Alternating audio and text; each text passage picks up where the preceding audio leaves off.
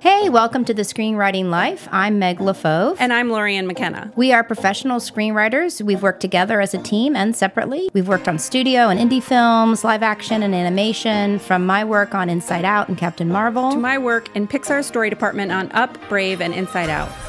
We are here to share our insights on the craft of screenwriting and also the life, how to not only survive the ups and downs, but thrive. We want to help you become the best screenwriter you can be and to reassure you that you are not alone on this journey.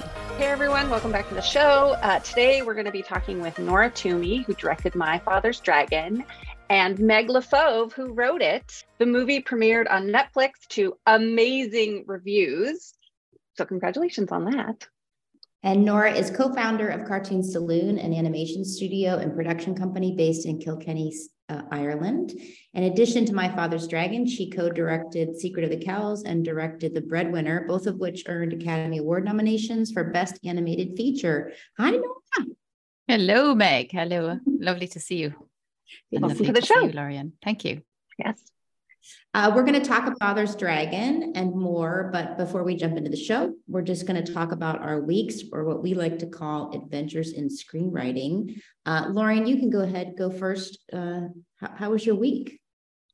My week, I'm getting ready for a pitch I have tomorrow and trying to generate as many ideas as I can as we head into the new year, into January, into 2023, which seems so crazy to me.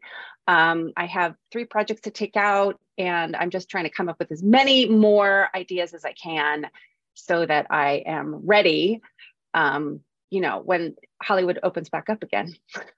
So I'm in idea generating mode. That's awesome. Nora, how was your week? I had difficulty remembering what kind of a week I had. In fact, even just before I sat down in this chair, I had difficulty remembering what came before that. I'm still kind of in that mode that you're in when you're making a film, finishing a film, where you're just looking forward all the time to what's the next thing that I need to do, and you don't really look back unless it involves something that piece of information that you need to carry forward into the next thing. So but then I remembered I went to the National Museum in Ireland on Monday, which was really nice, and I got separated from my family, which was nicer because I had to spend a bit of time in my own head. And I saw this amazing Neolithic burial tomb that they had shipped, obviously from Sligo in Ireland, and brought to the museum. And it had these incredible markings, really ancient markings, thousands of years old. And then there was a name scraped in, like Lawrence or something, kind of beside it. And I went, oh my God, that person, shouldn't have done that. And then I was like, why is their life less important and the marking of their life less important than somebody from 2000 years ago? So I was all over the place basically this week. That's cool. That's awesome. Lawrence, where are you, Lawrence? Yeah. My week, I'm in the get the notes stage. So I'm realizing internally, I just don't like getting notes. I mean, I intellectually love it, but I just emotionally have a process I have to go through every time. And I'm trying to be very disciplined this round, because you get a lot of voices coming in of how to fix it or ideas. And I'm trying to get very disciplined about not just throwing more stuff in, and instead being very, very disciplined about whatever we commit to. How does it move through the whole movie, back and forward, so that one thing can fix a lot of things versus 10 things, throw out everybody's ideas. And it's much harder to do that, quite honestly, because it takes longer to find that thing that will do all of those and work in the act one. It'll work. It'll continue to work here. It'll work here. It's just an incredible discipline to do that. And, it's tiring. It's tiring to think for 8 hours in a room and then every day and keep that discipline going. So I'm a little fatigued, but I'm just so happy. Do you think that's like when you can't tell if you're just changing it or making it better? That's a good check, exactly. Right? Yeah, it's a good check to say, is it better or different? And at this point, I'm just trying to find something that will do all of these things. So I'm not at the, is this better or different stage, but it's, normally if you're home by yourself, you kind of like do it for 2 hours and then you go take a walk or clean your room and whatever, you would take a break. But, when you're working with a lot of other people, and Nora, this, you're in a room and you got to keep going. Like you just got to keep pushing through. And like you said, Nora, your brain is always, okay, what's next? What's next? Okay, if we put that, even that happens in the storytelling process. Like, okay, if we put that piece in, then where does it go? Blah, blah, blah. Okay. And then we jag off and talk about something else. And now we're talking about this other part of the movie, but my brain has to go, okay, but wait, how does that affect that? Like it's tiring, I think, because you're constantly having to generate something out of literally nothing. Like, what is the new idea? And I'm having to hold the whole movie in my head, right? So that some part of me is watching that idea move back and forth on the spine of the movie. And then sometimes you just have to forget it and have fun. And yesterday we made ourselves laugh so hard that none of us could breathe. And we had tears streaming down our eyes because it was, and I know part of that is just fatigue. It's fatigue laughter, but it's also super fun, right? When those crazy ideas come up and you just make each other laugh really hard. So it's also good. It's not bad at all. It's just it can be tiring. And I can't imagine how tired I am when I get home at the end of the day. I don't know, Nora, if you felt that way and when you were down in the foxhole making My Father's Dragon, if the fatigue was there. Yeah, absolutely. But you're also, I think, propelled forward the entire time.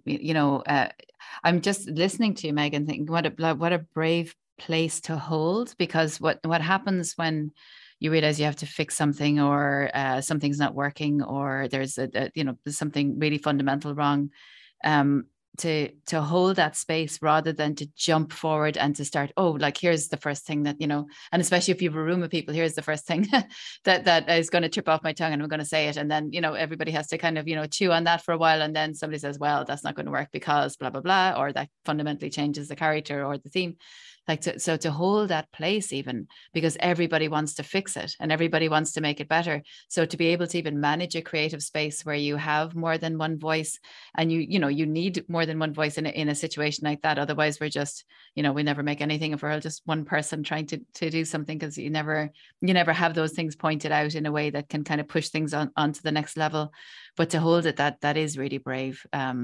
Well, and not to just shove it with stuff. It's easy to shove it. You have to hold it too sometimes, because sometimes my brain has to hold the space to allow the idea that I already think doesn't work, to allow it some legs. You know what I mean? Because A, it might work and I might be wrong. And B, we might discover something down that road that I know is a cul-de-sac, and yet I just have to let it play in the room, because that's part of the process of pulling things up.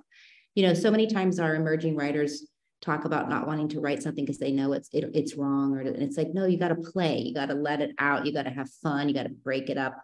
And my brain always it's kind of panicking, looking for an answer. I'm like, some part of me off in my head somewhere is like, oh my God, how are we going to fix this?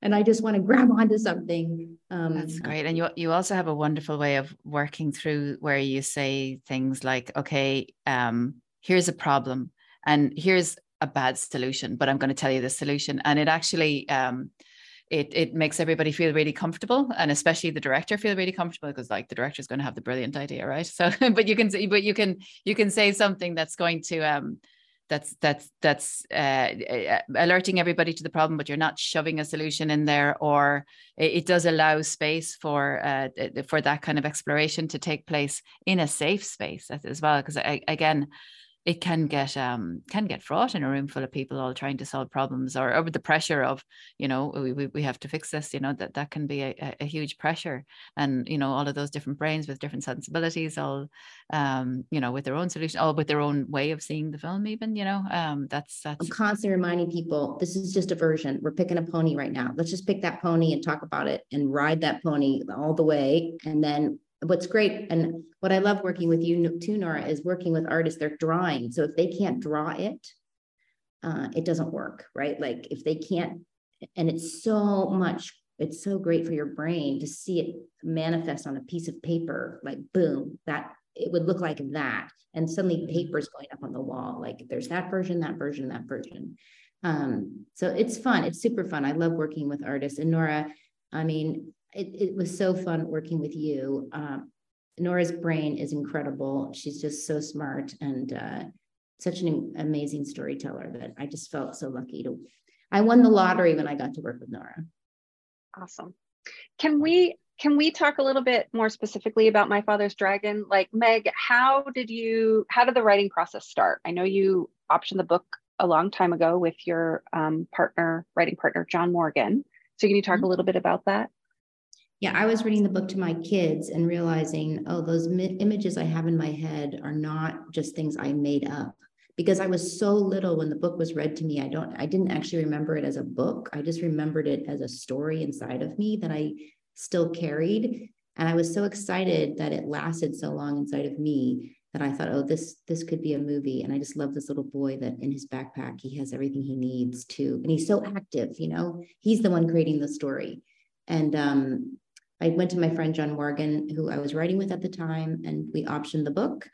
And this was 13 years ago or more, actually. And we went to my friend, Julie Lynn, and who was a producer. And Julie and I were sitting in a room, and she said, okay, who of all the people making animation would be our favorites? Write it down. And we both wrote down Cartoon Saloon. Well, I think I wrote down Secret of the Kells People. Just because I was such a huge fan of Cartoon Saloon and their incredible art and storytelling. And then Julie she was making a film in Ireland, as it turns out, fate, and met with Nora. And Nora, do you want to tell that story? Yeah, Paul Young, who's one of my partners here in Cartoon Saloon, along with Tom Moore, told me that Julie had been in contact and that she wanted to meet. I think they were premiering their film, Albert Nobbs, this live action film that she had made in Dublin. And they were premiering at the Dublin Film Festival, I think. And so I read the book on the way up to the meeting. And I suppose initially it hadn't been something that because I hadn't read it as a child. It's not something that's as popular here in Ireland as it is in the States. But I think it was actually even just the second page of the book that really grabbed me and grabbed my heart. Elmer, who's the main character, he gets angry with his mom, and his mom gets really angry with him. I think on the second page of the book, because he gives a saucer of milk, or a series of saucers of milk, to the stray alley cat.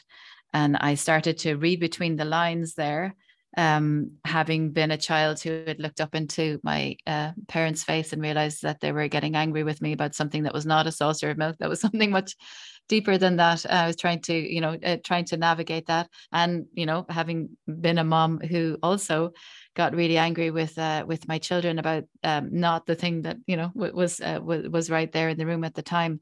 I just thought that it was a wonderful opportunity to layer a story in ways to make children the center of the story. Elmer, and of course Boris the dragon, but Boris isn't a pet dragon. He's just another kid. There was just a wonderful potential then going off into this amazing adventure that Elmer takes on Wild Island. I thought it was really incredible. So I went to that meeting and started to pitch myself in a nervous kind of way to Julie.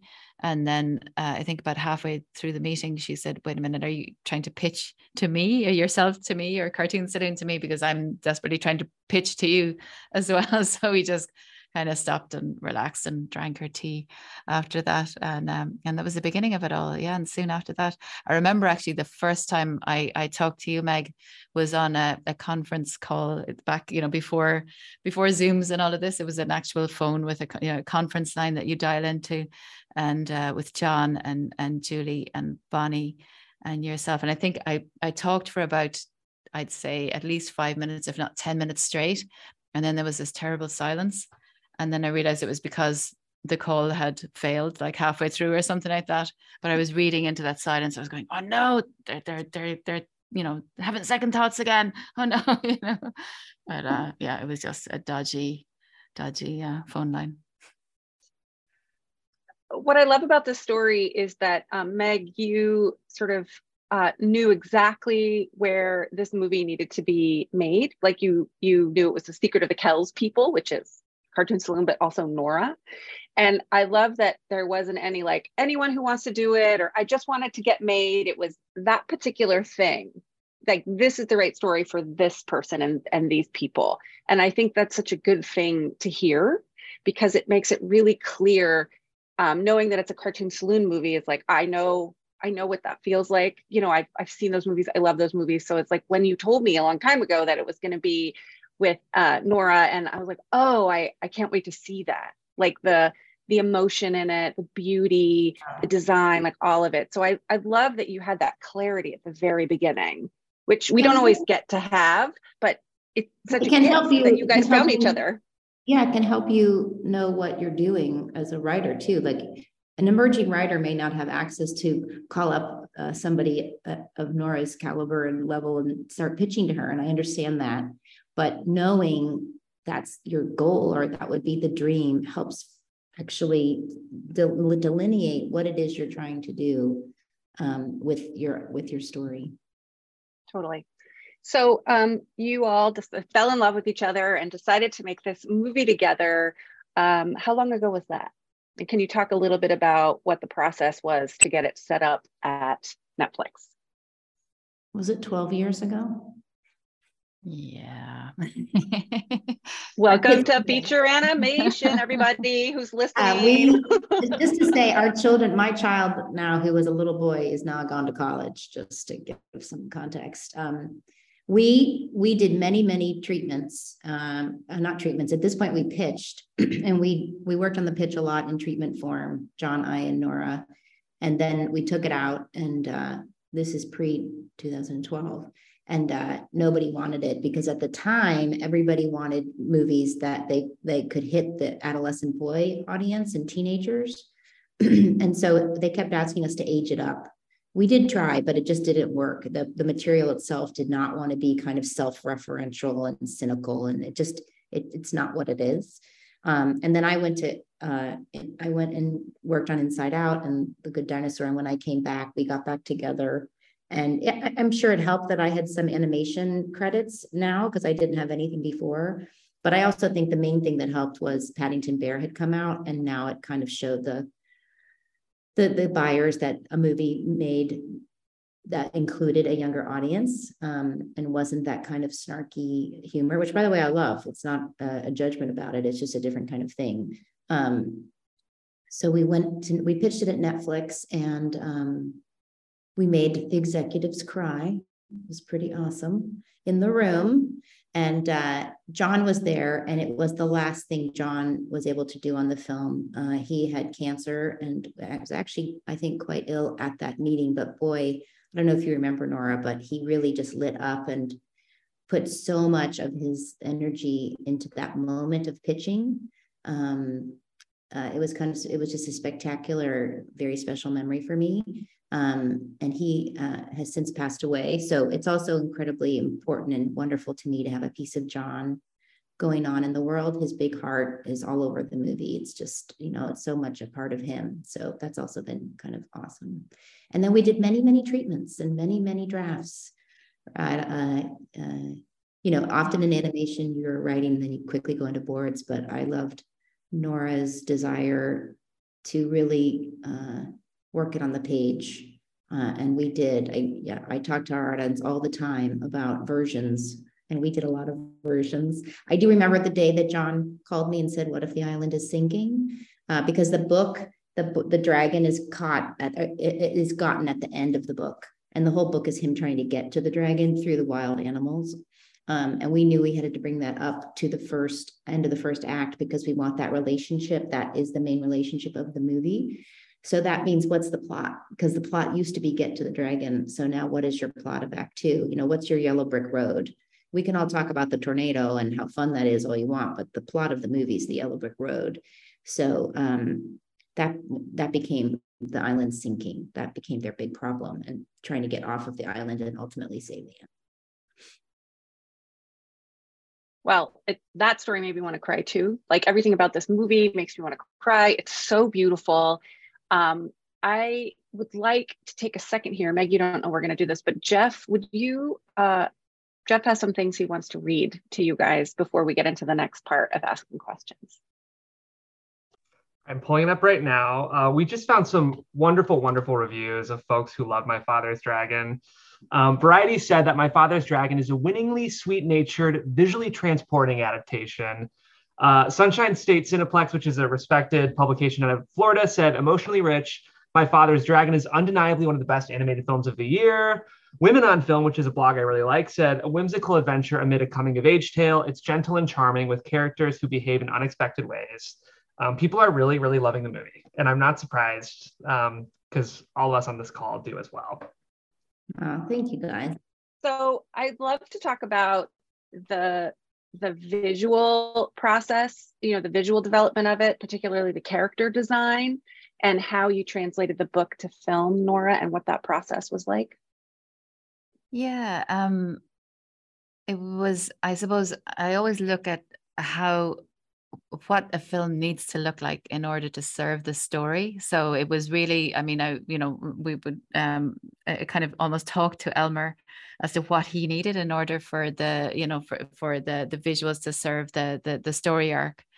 And we're lucky, I guess, to have so many, like we have Giovanna Ferrari, our head of story, Anya McGuinness, our art director, people who really just wanted to go with that whole way of thinking. I also wanted to really get down on the floor with children and not to like make a film that's like talking down to children. And already the way that the story was being crafted and Elmer's journey was being crafted, it wasn't that cynical kind of, a story, that kind of older child kind of story. There was a kind of a genuine earnestness to it that you get when you're, I don't know, someplace between 6 and 10, and I certainly still have a large part of it still, in at the center of my soul. And I think a lot of us do, whether we acknowledge it or not. So one of the first things I did was to actually visit Ruth Stiles Gannett, who the author of the book that the film is inspired by. Not again, because we weren't doing an adaptation where this happens on this page of the book and therefore this should happen at this minute of the film, but just to get a sense and a feeling for who she is and what her values are. And so I went to visit her in this beautiful yellow house that she had spent many decades in with her 7 daughters and her husband Peter, and just got a sense that she's somebody who loves nature, who loves baking, who loves just spending time with her own imagination and with children's imaginations. She showed me all of these wonderful letters that children had written to her down through the decades, responding to how Elmer was just a normal kid, not a superhero. He didn't have royal blood. He didn't have magic powers. He wasn't the one. He's not the one to rule us all. He's just a kid who's just trying to get through life. He's on a spinning rock like the rest of us, and he just needs to hold on to someone or something that tells him that that we can get through it together, so I took that from Ruth, but then I took it from my own children. And Rosa Ballester Cabo, who's a brilliant production designer who has children as well, she asked her oldest daughter in particular to draw from the film or from the book initially, and then from the outlines as they were progressing and the drafts of the script, to just spark the imagination. And it's amazing what children do. I asked my sons to draw as well. I actually paid them to draw because they wouldn't do it for free, because that's just the way they roll. But so they just did amazing things. Like they would draw a tiger's head huge because the head is the most threatening part of the tiger. So let's draw that like 3 times the normal size, or let's draw a tangle of crocodiles because, you get kind of tired drawing crocodiles. So you forget whose body is whose and all this. So there just the freedom of imagination of children, and then the seriousness with which, that Ruth took the imagination. And then Meg and John's just their brilliance. And you're talking about that room that where John and you, Meg, were pitching, and I was showing the artwork. There was something really special there. And again, it was that genuine love for story and love for characters, love for these characters. And there was a lovely sense on this production all the way through, with the animators working on it, bringing parts of themselves, because Boris and Elmer are very relatable. There are times I really feel like a Boris when I, bash my hip off the side of a table as I'm trying to kind of, work my way through a room or something. and trip as I go. And then the eye roller, part of me as well, that Elmer can be. I understand all of these characters. There's parts of me in all of them, but there's parts of our entire team. 300 people worked on this film. 150 of them are artists who, either drew the characters, per frame, or, made the brushstrokes of the background. But they all found something in it for themselves. It takes such a long time, as Meg was saying, to make anything in animation. You really do have to invest part of yourself in it, and you can't do that if it's not in the story, if it's not in that central character, if they're not striving, if there isn't a question that they have to ask of the universe that you haven't asked, then you can't connect. And that's what we all did. We all connected. It was different for different people working on the project, but that led us, that and the really strong backbone, that narrative arc of the film. The climax of this film is very dramatic looking, but what I love, it was so easy to make it dramatic looking because it wasn't just for the sake of it. It's not like, oh, let's pull the palette back to 3 colors now because we're at the climax of the film. It's, let's do that because we built this particular location to be almost a living, breathing location that is emotionally reacting to Elmer and Boris and their relationship and what they're trying to figure out. And therefore, it makes physical sense. There's a logic to why that location looks like it does at the climax of the film. So I loved that was thought of so well, from Meg and John, and then Giovanna and Anya and Rosa and everybody who worked in it. They all understood why. We actually had just a simple graph of the emotional intensity of the film there from the script stage all the way through the production, so that when it came even to sound design, I was able to talk to Zach and Justin about, okay, this bit is really intense and it's the answer part to a question that we had in the first act here. And so they would say, okay, well, what we'll do is we'll use some particular sound that they had, like the sound of a wicker chair breaking apart that they used for the island sinking. They also put that in, some of the first act stuff. So we had pipes in the apartment. They use those pipe sounds just subliminally so that you get a sense of them without that being really on the nose or overbearing. So yeah, I forget what your original question was, but that's a big long answer for it. I love that because I want the writers in the audience or the artists to hear that all those versions that we did was to get down to something that could hold, and that Nora knew deep in her gut, and that so that every department is now working off of that. The sound design, the guy, we met him, got to meet him at one of these question and answers, such a smart guy, but he talked to me about how he's following the story. Like the composers, the score is incredibly beautiful. Everybody's kind of working off of that fiery furnace that you and the director, or you as the writer, dug down to, doing all of those versions. There's a reason for them, because once you get that, it'll support and define and clarify everything that everybody else is doing. And always, of course, when you're working with a director, it needs to be the directors. It needs to be their rudder, and your job is to dig into that for them, so they can do that. But Nora, can you also tell the story, just because I love it, because the movie is very much about a child's imagination, and how, that day that you followed your boys. Yeah, I didn't pay them that day, but I did, I asked them to invite their friends out, and we went for a walk in the park. Lovely forest park near where I live. So they were all walking along in a big group. So this was, again, kind of early on in the process. And I was just trying to, again, not kind of intellectually imagine what it is to be a child, but to try and remember myself, like, what were the things, oftentimes the things that just made emotional sense rather than intellectual sense were the things that I really kind of understood. I'll talk about that story in a second. We moved house about 7 or 8 years ago, and my kids still ask me to this day, why did we move house?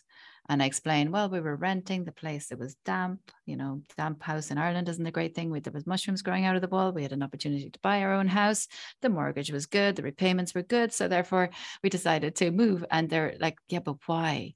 because it doesn't make emotional sense. They had a tree out the back that they loved, and they would hang their teddy bears off of, and not hang their, throw their teddy bears up on that kind of stuff. But it didn't make emotional sense, and that's what I think works really well with Elmer and Boris. They have to do stuff, and things happen to them, and they don't really understand why. And that's not really their job really either. They just have to be okay with it. And they have to develop the tools to become okay with the things that happen in their lives. But yeah, one of the windows into that whole, way of remembering for me was just following my kids and their friends around. And so we went to this park, and there were a big group of them. They were walking, they were talking about something that was happening in school, where somebody was being mean to somebody else or something like that. But as they were talking about it, one of them just got this huge log that was on the side of the path and just started to carry it, like just pull it along by the branch, right? So I started to pull it along. And my adult, brain was just about to say, stop, don't do that. Somebody will trip over that. Leave it where it was. There's probably insects living there. You're disturbing their home. All this but I said nothing. And he started pulling the log along, and then they continued to talk about school, but then they all helped to pull the log, along the path. So as I was trying myself not to trip over the log, just still listening.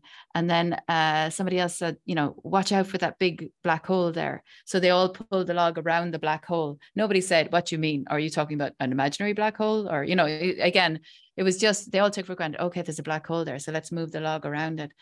And that's the realm that we're at with My Father's Dragon. It is very much that dreamlike space, that and those kind of experiences are keeping my ears open and my heart open to those kind of experiences, rather than intellectually plowing ahead with what's like the perfect story or anything like that. Those are the things that really connected with me, and I think connect on a, like, if you're open to them, they'll really connect with you on that kind of childlike level that we all still have inside of us.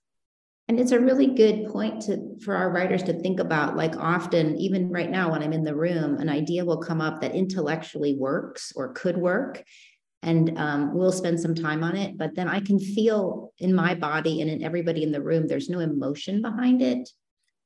It's not leading us to a moment that feels emotional or makes emotional sense. It just doesn't feel true to what we're trying to do. And that's kind of my job, to go, okay, I'm not feeling this. Is somebody else feeling it? And if you're feeling it, explain to me what you're feeling. Or that really is a good idea, but I just don't, it's not emotional.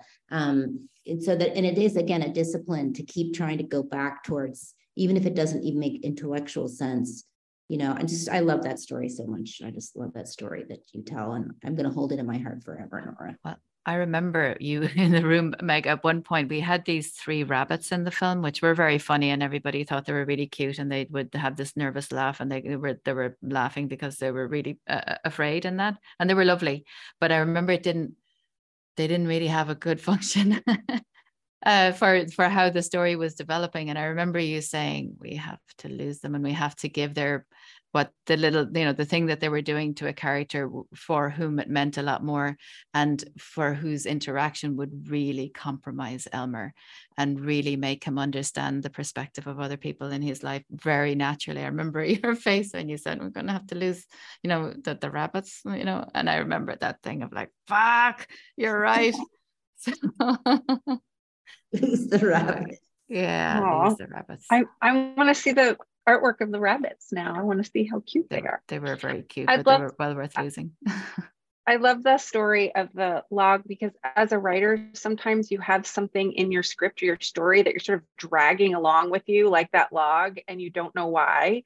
And then as a writer, sometimes you have to say to your characters, watch out for that black hole. Even if you don't know what the black hole is, you just write in the script, like, scary black hole here, and then watch what your characters do with that log. Do they all work together to drag the log around it? Do they ignore you and the warning? Do they fall into the hole?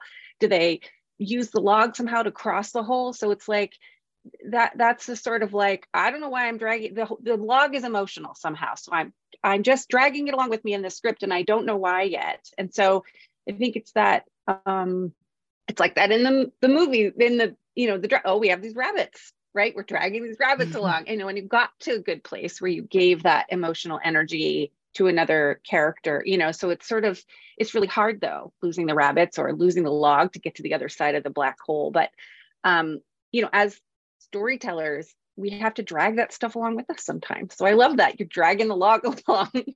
You don't know why, and you have to stop that grown-up part of yourself, the intellectual part. Like, that doesn't make any sense. Why would my character be dragging a log through a shopping mall? Like, yes, it you just have to go back to your child brain, to the child imagination.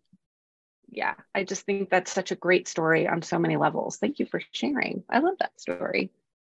It seems to me like that's kind of what the whole movie's sort of about. And like, Meg, I'm seeing it as an increasingly common thematic in your work, which I love, is like the beauty of holding space for all of our emotions.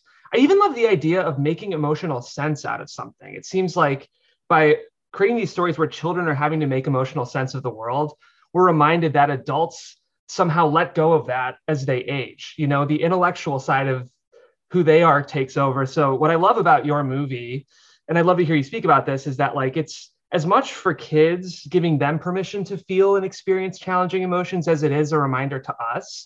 I think that's why everyone cries when they watch your movie, because they're either discovering it for the first time or remembering that we need to embrace that as adults too. And I don't know if that's how you read the movie. Yeah, no, when we were doing the movie, I think at Script Stage, I can't remember, there were many versions.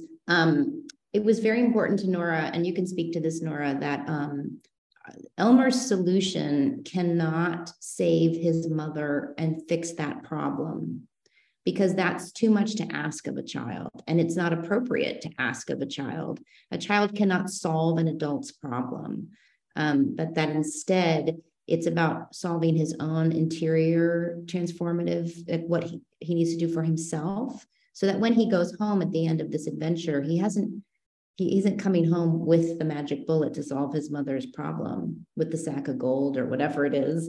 And I always really appreciated Nora's shining a light on that, because it would have been honestly easier. We talk about 5 answers. Like, the first answer is he gets the sack of gold and he comes home and opens the shop, and and then that's not what the movie's about. And Nora had a really keen eye on a child, like Nora talked about in terms of that first moment in the book, is a child realizing there's so much more going on here than I can even process. And what he's fighting for, yes, externally is a shop, but what is that emotionally? What's the relationship? I would keep talking about this on the show. It's all about relationship. He's losing his mother, that he's losing that special time and relationship that they had under the stress of what she's going through. So it kind of went into the writing. I remember, Nora, you and I talking about that moment in the truck really early in the film, and how important that was, that he's a kid in a truck thinking, okay, maybe this is an adventure, and he's starting to smile, and he looks over at his mother and she hunches over the steering wheel and looks very stressed. And now he's like, well, maybe not. She's looking very, like, it's the start of the shift. And, what I loved about working with Nora in Cartoon Saloon is Nora and I having this conversation about this truck moment, which goes all the way through into the next scene. And then that incredible animation that they were able to do in that truck. I don't know if you want to talk about that, Nora. It's so subtle and beautiful and emotional, that moment in the truck. Well, there's a lot of times in the film where our storyboard team really brought things down and in, kind of thing, rather than being really expansive about things. And it really, like, they really did think of the breadth of the film, so a more expansive sequence in the film would really hit, because we've been quite internal and small and subtle about other moments. Yeah, there is that moment where Elmer has this backpack that his mom, told him could contain the seeds of a really new, secure life together. And that he holds on to tightly, but is starting to sense that stress from her, and so it's just a little glance that he a little glance that he does, and sometimes that can be it's an interesting thing with animators, because an animator might only get a couple of shots like that, right, in the film, and they don't get a chance to do something really physical and something that really shows the breadth of their skill. But it takes as much skill to know when to be really, really subtle and be really human, and to let your audience read what's going on behind his eyes and read into that hunch in the mom's shoulders, rather than have a bigger moment where they go through a pothole, or there's a big lot of traffic and she gets really angry or something like that. If you're open to the subtlety of moments like that, they do reward you. I remember we talked to a child psychologist early on as well in the process, and to me that was really illuminating. And again, it makes you kind of remember what it was like to be a child when that security is taken away. The sense that there's a rhythm to life, there's a pattern, there's something that it's predictable. I know who's calling my name before I even look. I can tell by the sense of somebody who they are. I don't need to look over there. I know exactly what's in that corner. And when that's taken away, how insecure you feel, and how you literally feel like the world is sinking beneath you, or the ground that you're standing on is unsafe. And so all of those kind of ideas were really, really helpful when it came to the animation, because we spend a lot of times having Elmer stand on ground that's not secure, and not that he has to learn how to rebalance. He has to learn what he can hold on to and who he can hold on to, and how to keep his head above water, literally. And everything. I love how you talked about the art, the design, even of the locations. That as a story, you and I talked about how when he arrives on Wild Island, it can't be incredibly beautiful and feel safe, because that's not where he is emotionally. He doesn't, he's afraid to be here. He's worried about it. And then it can grow beautiful as he goes. And I thought that, just your incredible ability to then take that all the way into the design in terms of, you were talking about pattern versus chaos in the design. Could you talk a little bit about that? Yeah. So, and then again, this is coming from the illustrations in the book. We were observing how the use of pattern in the illustrations in the book was really beautiful, and how the animals almost feel like they're part of the pattern. And so we use that in moments where the animals on the island are secure. They're in their own habitat. They're camouflaged in those areas, and you can very clearly see that they are part of the pattern. And then as the island sinks and the island starts to almost break apart in places, that pattern is ripped apart, and those animals, their sense of security, their sense of even being camouflaged in their background is taken from them. And so that goes all the way through the film. But again, it's winding its way around a really, really strong central narrative. That's what makes it easier. When you have all of those big, room discussions, or those kind of like dark nights of the soul, or, with the story, it means that when later on a sound designer or a composer or an animator says, why does this scene exist? Because I'm just about to spend, maybe a week animating this scene. So why does it exist? You're able to tell them, because you fought for it, because it doesn't contain rabbits that had to go, that were cute, but didn't, serve a good story function. All of that stuff has been dealt with, and therefore you're able to tell them with complete confidence, this scene exists because it moves Elmer on in this way. And it's an answer to something that we established in the first act. And I think you're really clever, but you're not actually. You're just repeating what was said a year previously in a meeting where it was all hammered out.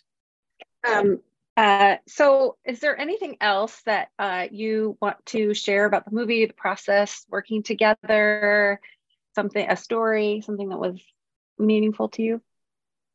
I suppose, like, because for me, all of this is a journey. I'm a reluctant director. I don't think, even with The Secret of Cows, which I co-directed, I came on board that project because Tom asked me to, because I had made short films and I felt I had something to offer it, because we knew it had to be done for a really small amount of money in a short space of time, across many different countries and that. So even when it came to The Breadwinner, I'm led utterly by my heart, and I think you can only do that. I think if you make a decision about directing something, because it's a good career move or something. I think you're going to really, you're going to have a lot of trouble. You have to be led with your heart. There has to be something in there that you don't know the answer to, that you're trying to explore. And maybe at the end of the filmmaking experience, you won't know the answer still. You might be a little closer, or you might, something like that. But I think you do have to come at it absolutely wholeheartedly, because you can't ask other people to invest in something if you don't fully invest in it, and you live or die by that. It's either a success or a failure. If it's not successful, then it's not because you didn't really try, and if it is, then it's because you tried. You can. That's the only thing you can control in this whole game is that, can I find something that really is going to sustain me through this entire process, and that we can build a team of people around that can also find something to sustain themselves in it. I think that's the most important thing. Love that. Thank you so much. Yeah, it's beautiful. I think it's such a good, vital message for all of us in our work, but in our lives as well. The choices that we make, the people that we surround ourselves with. It's a good message. I really needed to hear that this morning. Thank you, Nora. So we are going to wrap up the show with the 3 questions we ask at the end of every episode when we have a guest. So what brings you the most joy when it comes to directing? Seeing that spark in somebody's face when they really get something, and they know that they're going to take it far, into something that you're good jealous of. I get this good jealous feeling, when somebody just is brilliant and you're thinking, damn it, I wish I could do that. It's incredible. I wish I had done that, but they've done it and it's just amazing. And now it can't be done again because you've done it. But it's just, I love that. When I get the good jealous feeling, that's when I know that, that things are really, really amazing. I've had that several times on this on this production, which is just incredible. Yeah. The flip side of this question is, of course, what pisses you off about directing? Oh, what pisses me off about directing? I won't say it pisses me off, but what is a part of the, and I don't know whether it because I'm like a studio owner and a director, that maybe it's unique to that kind of a setup, but I do find myself, especially in the last year of production, where I know what's important. The face in the center of the screen is important. Whether the hand and the side of the screen grows and shrinks a little bit because the animator, mightn't have paid that much attention to it, but we have this amount of time, this amount of money left, or whatever. I always go for what's the important thing, and the scene, is that working? Then that's great. Let's go with that. So I'm often the person in the room saying, actually, that's not important. When somebody says that hand is jiggling, or it's not working right, or whatever. So that's I suppose the surprising thing about directing. It's not like, let's strive for the best that we can be. It's like, that bit doesn't really matter. So let's just go with the face. Let's not spend our animators either, because they can spend a long time fixing that hand, but then they might be really tired when it gets to the face in the next scene, So just, a lot of times you get to be the person that's going, no, that's not that important. So let's just, go for the things that are really important. And then your heads of department are the ones that are really striving for the best. Yeah, I love that. That applies to writing too. Sometimes you just have to, in this version, in this draft, you're going to go for the important parts and know that the other parts are not going to be developed or what they need to be, because you're going to have 15 drafts. So just focus on the arc or what's happening. And so the other question, last question, is, if you could be remembered for one scene you've directed and you've created, which would it be and why? In any film? Any film. I think it's the Suleiman story in The Breadwinner. For me, that's something that really, Parvana remembering her brother, who she couldn't speak of because the trauma in their family was so great. A child who picked up what he thought was a toy, and it wasn't. It was something that took his life. That was something that it took us a long time to find exactly what that was going to be and how it could express something that was multi-generational, encapsulated all of the different conflicts that we were trying to represent with that film. I think for me, that's one that felt like it just came from from a collective voice. I think I think maybe that's, I suppose, of anything that I think I probably go to my grave no matter what I do, or what perspective I have on whatever. I think that's probably the one that I'll go to my grave thinking I'm proud that Suleiman got to speak in that part of that film. Oh, that's awesome. That's amazing. Thank you. Thank you, Nora, so much for coming on our show. And you can catch My Father's Dragon on Netflix right now. Yes, thank you. And if you haven't, and this is not to you, Nora, this is to our audience, join our Facebook. I mean, you're welcome to join our Facebook group, but I'm not speaking to I'm you. a lurker. I'm a lurker. Yeah, oh, you are. Okay. So check out our Facebook group and drop us a review on Apple Podcasts. We are 50 away from 700. So if you would go to Apple Podcasts and leave us a 5-star review, that'd be really helpful. We can keep doing what we're doing. And check out our Patreon, which we developed and created and are in there just to really help you in a more direct way with workshops and talking to you about your story. And I just want to say one more time, Nora, thank you so much for being on the show. Thank you so much. And Meg, Larian, and Jeff, it was an absolute pleasure. Thank you. And remember, you are not alone, and keep writing. Thanks for tuning in to The Screenwriting Life. We love our community and we want to get to know you even better. Join our Facebook group at facebook.com/thescreenwritinglife or email us at thescreenwritinglife@gmail.com to have your question considered for the show. You can also suggest topics by emailing us there. Also, we'd love for you to drop us a review on Apple Podcasts. Even if we don't read your review on air, trust me, we have read it, and not only does it mean the world to us, but it helps other people find the show. We've always been driven by mission and mentorship, and reviewing our show helps expand that mission. And of course, until next Sunday, happy writing.